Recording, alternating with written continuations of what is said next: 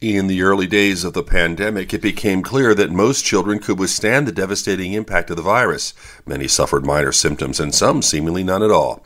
Most of the early attempts to have children wear masks or be remotely educated were designed to protect them, but also help stem the tide of spread to others in high-risk groups. Long COVID symptoms vary widely, but they include fatigue, shortness of breath, brain fog, and a general malaise that lasts 12 weeks after infection. There are a growing number of children who have these symptoms. Relatively few studies in children under 11 are being performed, and the number of children exposed continues to grow. With your health, I'm Dr. Brian McDonough on 1010 Wins.